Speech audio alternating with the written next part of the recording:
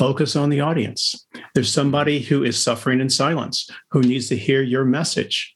Focus on that individual and focus on how you can help him or her get through that challenge or that problem that you solve. I'm David Tate, and this is The Power of Story and Science, a mix of content and conversations on how to bring your science to life through powerful presentations.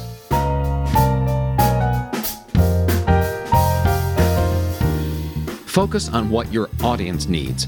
Rehearse your planned spontaneity and watch all your videos 4 different ways. These tips and others helped former technology executive Ed Tate win the World Championship of Public Speaking.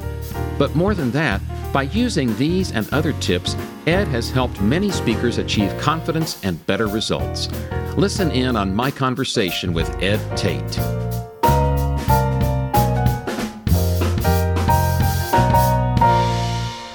Hello and welcome to another episode of The Power of Story and Science. I'm your host, David Tate.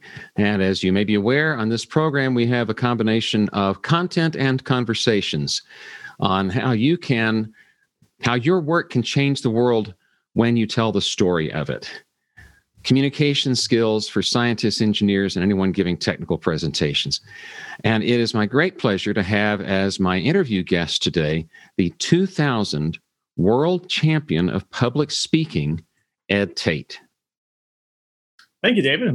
I thank you for having me on your show today. I'm really, really excited about it, especially your audience, so the technical professionals, if you will, because I've spent 17 years as an executive in the computer industry. And this is my tribe. These are my people.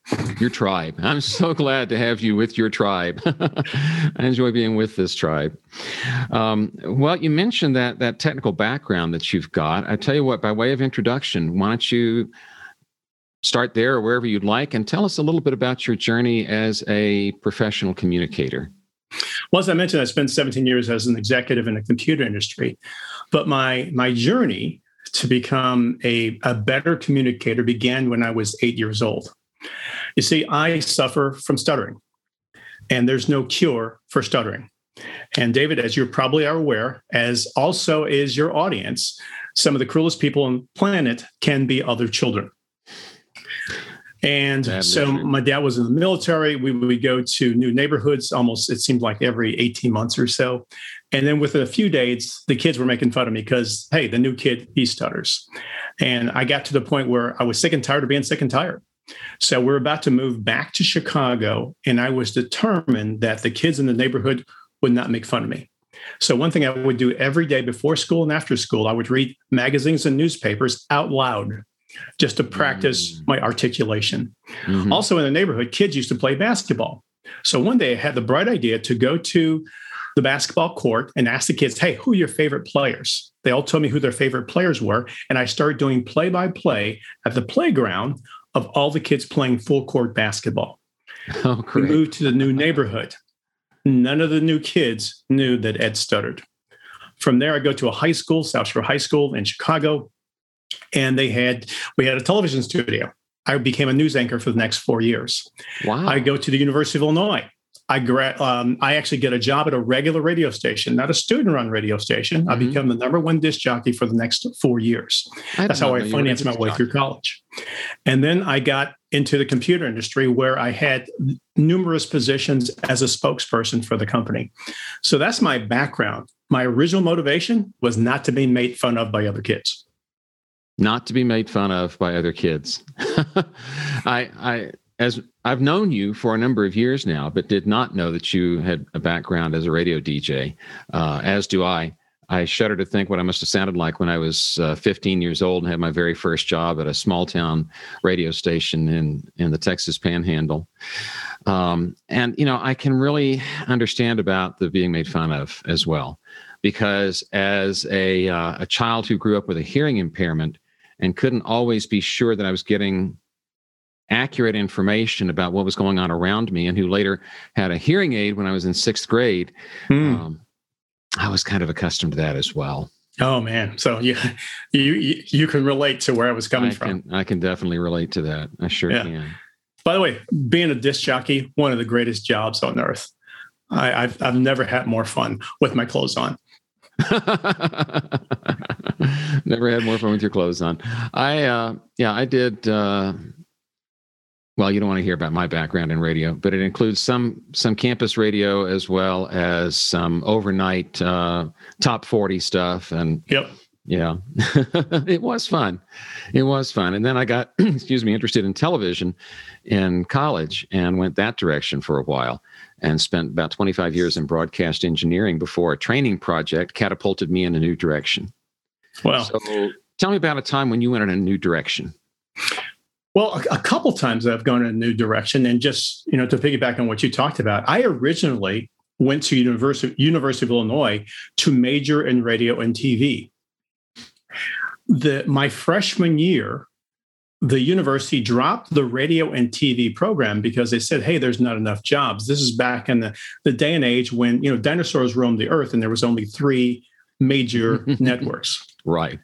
Within 2 years of me graduating from school, that's when we had the cable industry catapult, out of nowhere. And there were hundreds, if not thousands of jobs, if you will. So the University of Illinois was a little short-sighted in their view at that point in time. Now, that forced me to, at the time I had really good grades. I switched into the business program, the undergraduate business program, and that's how I began my career in the computer industry. Another shift is when I won the World Championship of Public Speaking. For those of you unfamiliar with it, Toastmasters has an annual contest for the past 80 plus years or so. And think of it as the American Idol of public speaking. It's a 9-month competition, 30,000 plus contestants. In the year 2000, I won the entire contest. And that was a game changer. It was a life changer. I entered the competition not expecting to win. I entered the competition because I received so much pressure from my local club to compete. Oh, and really? Again, I competed on the condition that I'm going to compete one time only.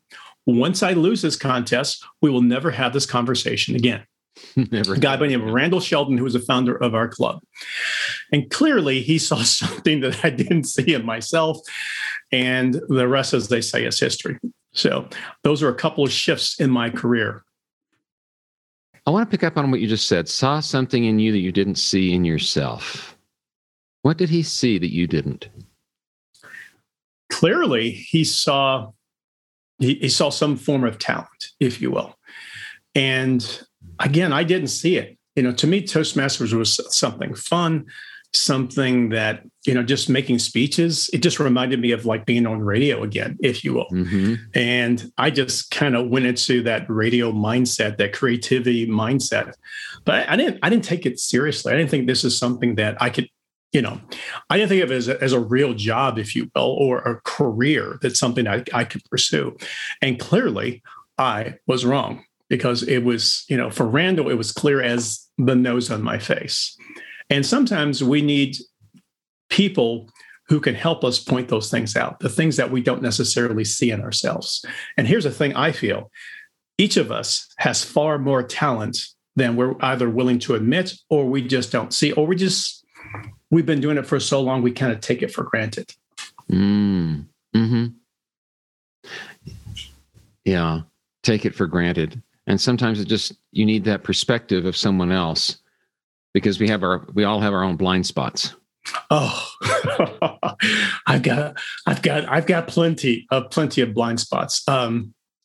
Real quick story, completely unrelated to this topic, but I have a coach. And my coach is a lady by the name of Lisa Lorter. Go to lisalorter.com. Anyway, earlier this year, I've had 2 surgeries. First 2 major surgeries in my life, I got hip replacements. And because of COVID, this is not considered essential surgery because there's far more serious people who has far more serious conditions than getting your hips replaced. Mm-hmm. However, the hospital informed my surgeon that, hey, we've had a decrease in COVID cases. There are now hospital beds available. You can schedule surgeries. So what we decided to do is schedule these surgeries 30 days apart. So I had my first major surgery February 8th. I had my second one on March 8th, which is uncommon.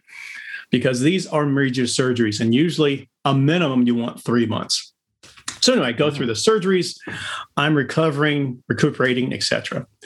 So a couple of weeks ago, my coach, Lisa, says, "Okay, Ed, you're recuperated now. You're no longer on medications. You're no longer in pain, etc. It's time for you to start posting on social media again." And I gave her some very well-reasoned, well-rehearsed excuses.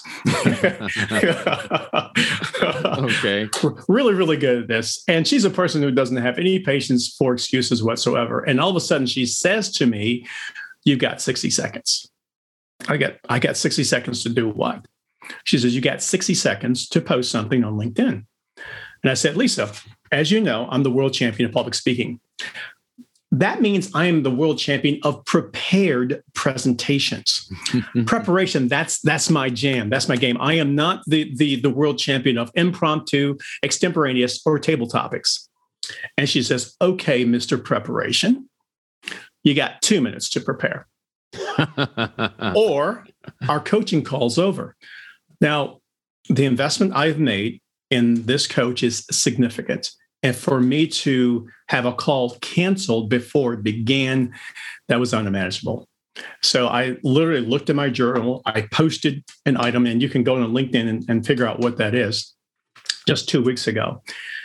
And as of this morning, 1,826 people have read that post. A post that I spent very little time thinking about or preparing for. And it's the most number of views on LinkedIn I've had the entire year. So the lesson for me is sometimes we just, we spend way too much time overthinking things. And in my particular case, I'm guilty of over preparing, and sometimes, preparation can be a disguise for procrastination. Oh, I absolutely, I'll own that. I absolutely own that with you. Yeah. Mm-hmm. I can be guilty of analysis paralysis. Oh man, I'm just, and hey, our tribe. What about our tribe here? That's right. Hey, we're technical professionals. Yes, all those INTPs out there, to use the Myers-Briggs. Guilty. And yet, okay, so we're both introverts. We both really want to prepare, and we can prepare to the point of procrastinating. What happens for you when you get up in front of an audience?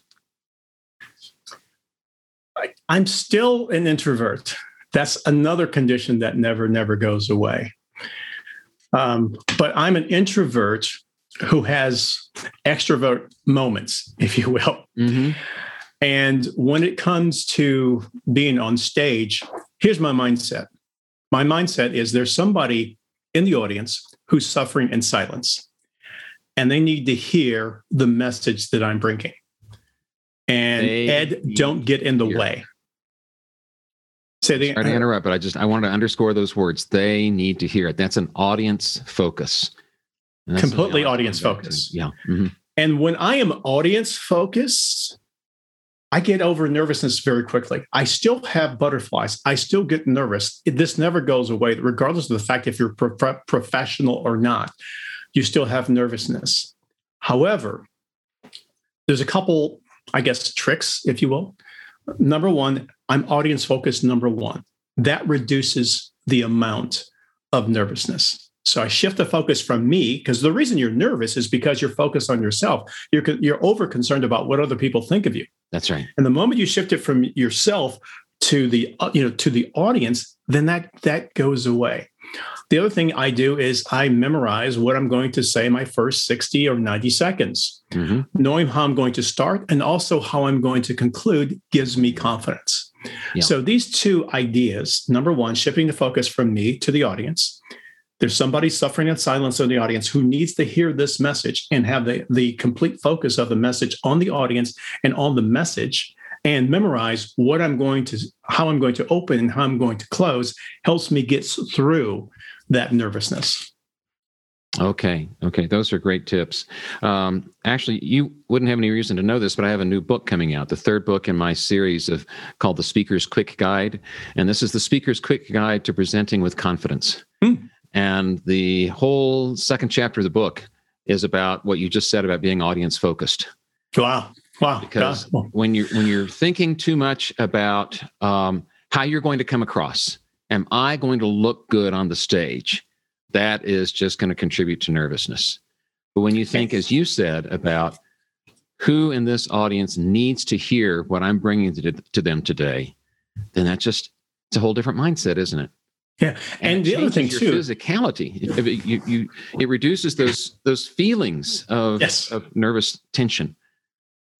And I would add, since this is, for the most part, we have technical professionals, we're not necessarily talking about an actual stage.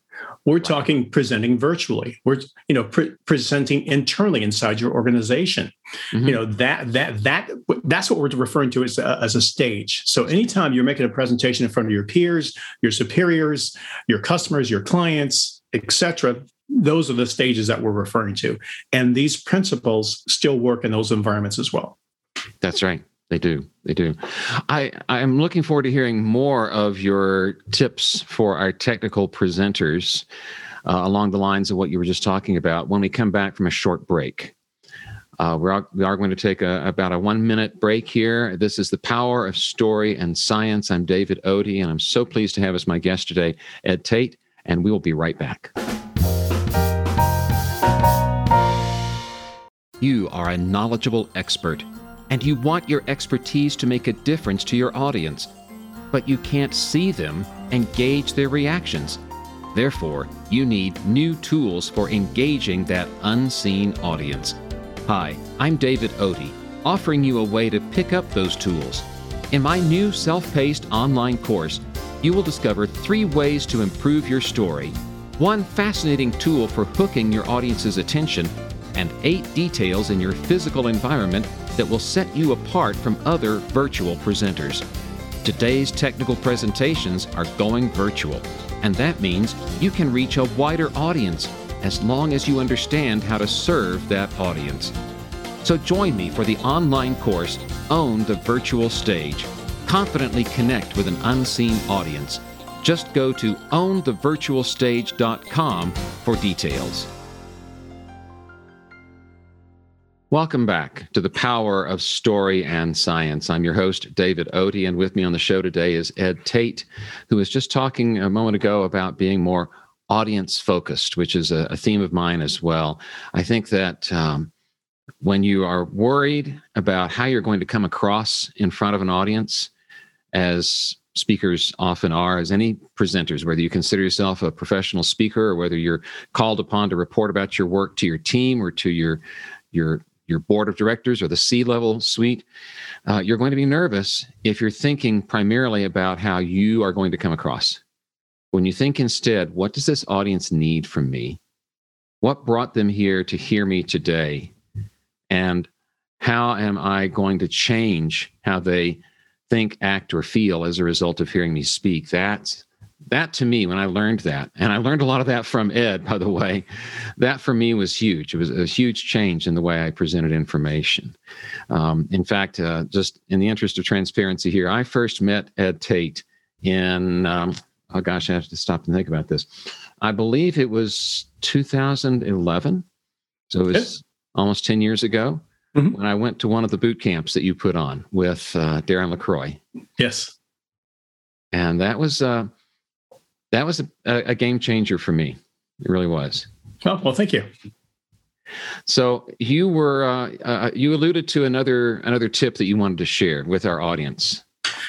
Occasionally, again, as technical professionals, you might have the situation where you have to speak at a conference or you have to speak on a panel. So another technique I recommend is called planned spontaneity. What do I mean by this? Have you ever noticed politicians when they're doing their stump speeches?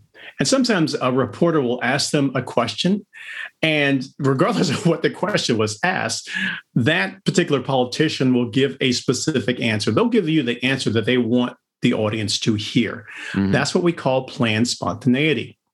And if you are speaking at a conference or if you're speaking on a panel, the thing I recommend you do is prepare some talking points in advance. Short, sweet, specific, especially if you're on the panel. Think of it as being on a show like this. being on a podcast or being on a TV show or a radio show. You have to talk in sound bites. And that's what planned spontaneity is all about. So prepare those short, sweet sound bites and share those with your audience. Again, this is another way of, again, you know what you're going to say in advance. Is a way of you building your confidence. David? That's great. You know what it made me think of when you're talking about planned spontaneity? When I worked in television, I spent 11 years at the public television station in Austin, Texas, KLRU-TV, home of Austin City Limits.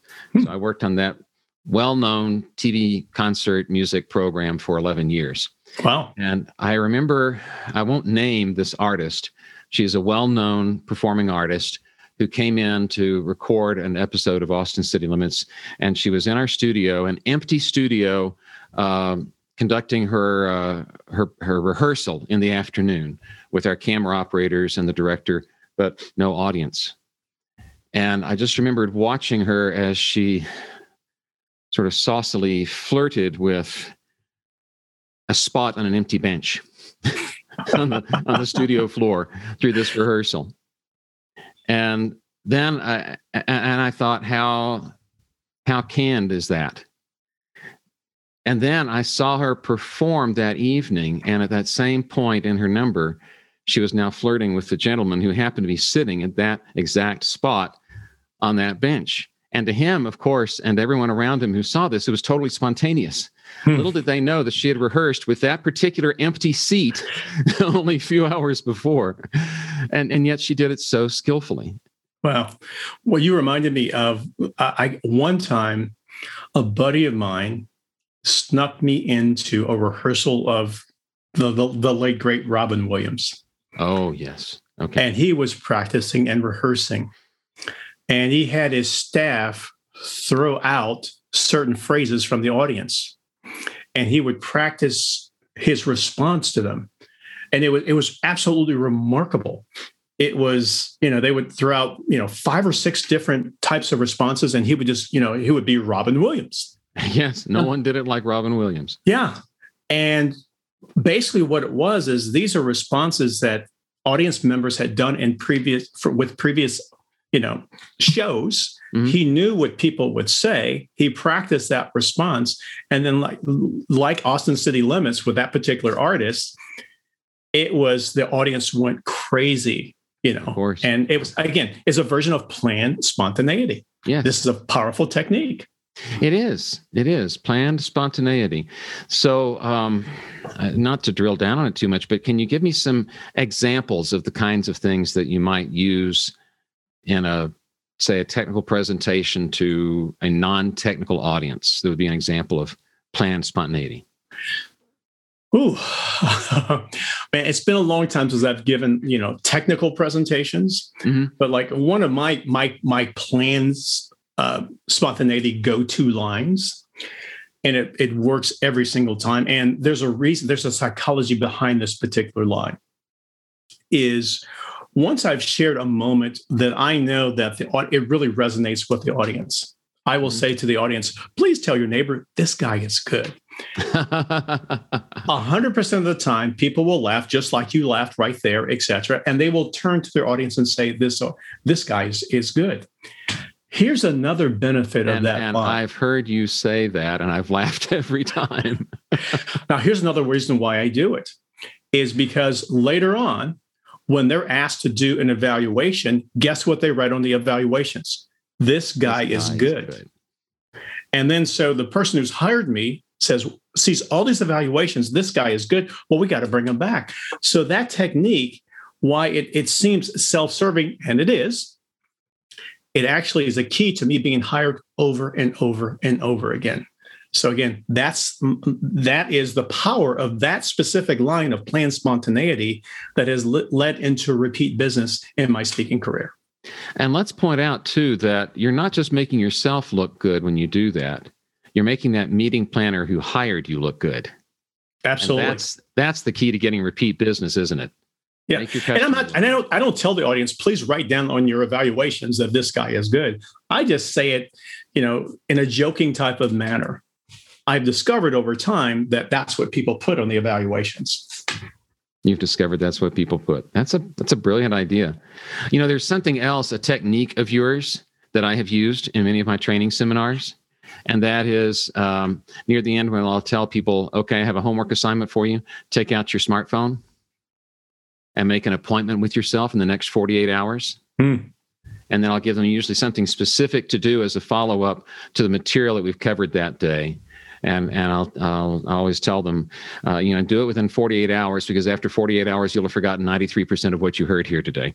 Where that figure comes from, I don't know. I heard it from someone else, so it must be true. There's various research that you can Google, but the numbers are pretty consistent. They vary by 2 to 3%. But basically, bottom line, because we're inundated with a volume of information from multiple sources, that people don't even remember actually even attending a meeting or a conference 1 week later. So that's why it's critical that you set aside time. For example, obviously I do this. This actually appears on my calendar. When I just attended a National Speakers Association monthly meeting. That was a Saturday. The following Sunday afternoon, it said, review your notes. So I go through that. I have meetings with my coach on a monthly basis. I have made significant investments in this particular coach. So I don't want that time to go to waste. Within 48 hours, I schedule a time and with appointment with myself where I review those notes and I decide specifically which ones I'm going to act upon. It's a simple idea, but it has tremendous results for you. I believe it does. Yeah. It's just engaging with that material again within a very short span of time can have tremendous results. We are nearing the end. Let me ask you this, and you may have already answered this, really, but it's a question I often come back to toward the end of my interviews. If you had a chance to give just 2 minutes of your best possible advice to someone who is nervous about preparing a technical presentation, what would that be? Number one is be yourself. There has never been anyone on this planet like you, and there never will be. Don't try to copy or emulate somebody else. Just number one, be yourself. Number two, again, focus on the audience. There's somebody who is suffering in silence, who needs to hear your message. Focus on that individual and focus on how you can help him or her get through that challenge or that problem or that you solve. Number three, we've already talked about a couple techniques. We talked about planned spontaneity, focusing on the audience. Those are some other things that you can do to do a better presentation. This one, write this one down. Rehearse, rehearse, rehearse. Do not wing it. Okay? Do not wing it. Having been an executive in the computer industry, I've done this, and I've seen countless other presenters in technology. The only time they practice something is when they're walking down the hall just before they presented something. That's right. Preparation prevents poor results. I'm sure you've heard that aphorism many, many times before. But prepare. And by the way, 1 minute of preparation will save 10 minutes of rambling. 1 minute of preparation will save 10 minutes of rambling. So there are many benefits to preparing, and prepare out loud. Prepare in front of a camera, not a mirror. These are different ways that you can prepare that's going to make your next presentation a home run. We have a little more time, so I want to go back to something you said, because I believe I first learned this from you, that when you've recorded yourself on camera, there's a particular process you go through. Oh, yeah. With 4 steps. Yep. So there is, for example, both of us know a guy by the name of Craig Valentine. He has this aphorism, and the aphorism that is, that which gets recorded gets rewarded. Mm-hmm. So with that spirit, there are 4 ways to record yourself. Now, repeat after me. I look like that. I look like that. I sound like that. I sound like that. Get over it. Okay. So we had to look and listen. Now it's going to be your turn. So number 1, here's how to watch 4 ways to watch your video. Number 1, don't watch your video. Listen to your video. Can I follow your presentation without seeing you, without seeing your slides, without seeing you present? So the first method in terms of reviewing your video is to listen to your video. Don't watch your video. Number 2, watch your video without sound. The goal here is to see how you're coming across. Do you own the stage or the platform, etc., if you will? Are you coming across confidently? So viewing number 2 is to watch yourself with no sound. Viewing number 3 is to watch yourself either fast forward or fast reverse. It really doesn't matter. Watch it 2x speed, 3x speed, 4x speed if you can. And the purpose here is to determine if you have any distracting gestures. So, for example, there was an executive who I used to coach, and one of the things he used to do was to pat his thighs like this. And I used to ask him, why do you do that? And he says, why do I do what? So we went to the video, and he looked like this, and he never did it again. Never did it again. So step number 3 is to watch your videos with either fast forward or fast reverse. Okay. The fourth way to watch your video is regular speed, regular sound. Mm-hmm. Basically, what's happening here is you're watching yourself through 4 different filters. And just by one session of this, watching yourself 4 different ways, your presentation will dramatically increase. I agree 100%. And the other thing I would add to that is try to get in the habit of watching yourself and saying, what does this speaker look like? What does this speaker sound like? What annoying mannerisms does the speaker have? In other words, try to think of the person you're seeing on the screen in third person. So that's a great one. I like that. So it's not so much what do I sound like? What do I look like? Oh, I look terrible and sound goofy. But try to get in the habit of viewing that person on the screen as someone who's in the third person. What is this person doing? A 5th way. I love that. Thank you. Yeah, thank you.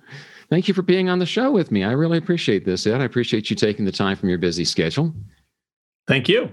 And as we wrap up, why don't you tell our audience how they might follow up with you and gain some more of your experience and wisdom? Okay. Well, my website is edtate.com, edtate.com.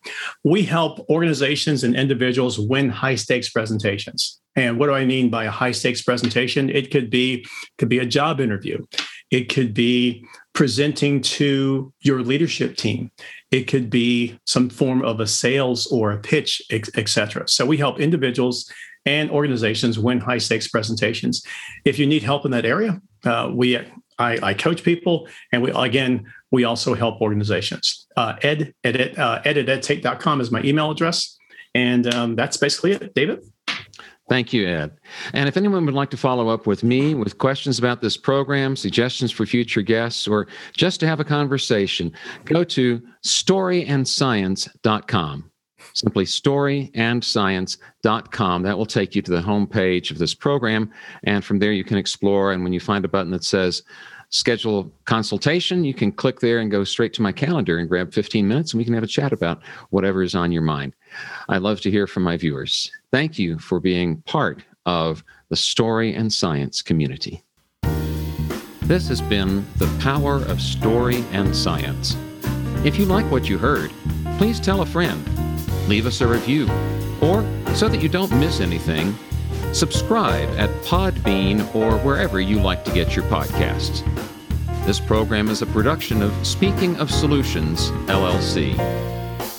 Theme music by Kevin Lufkin. I'm David Odie. Thanks for listening.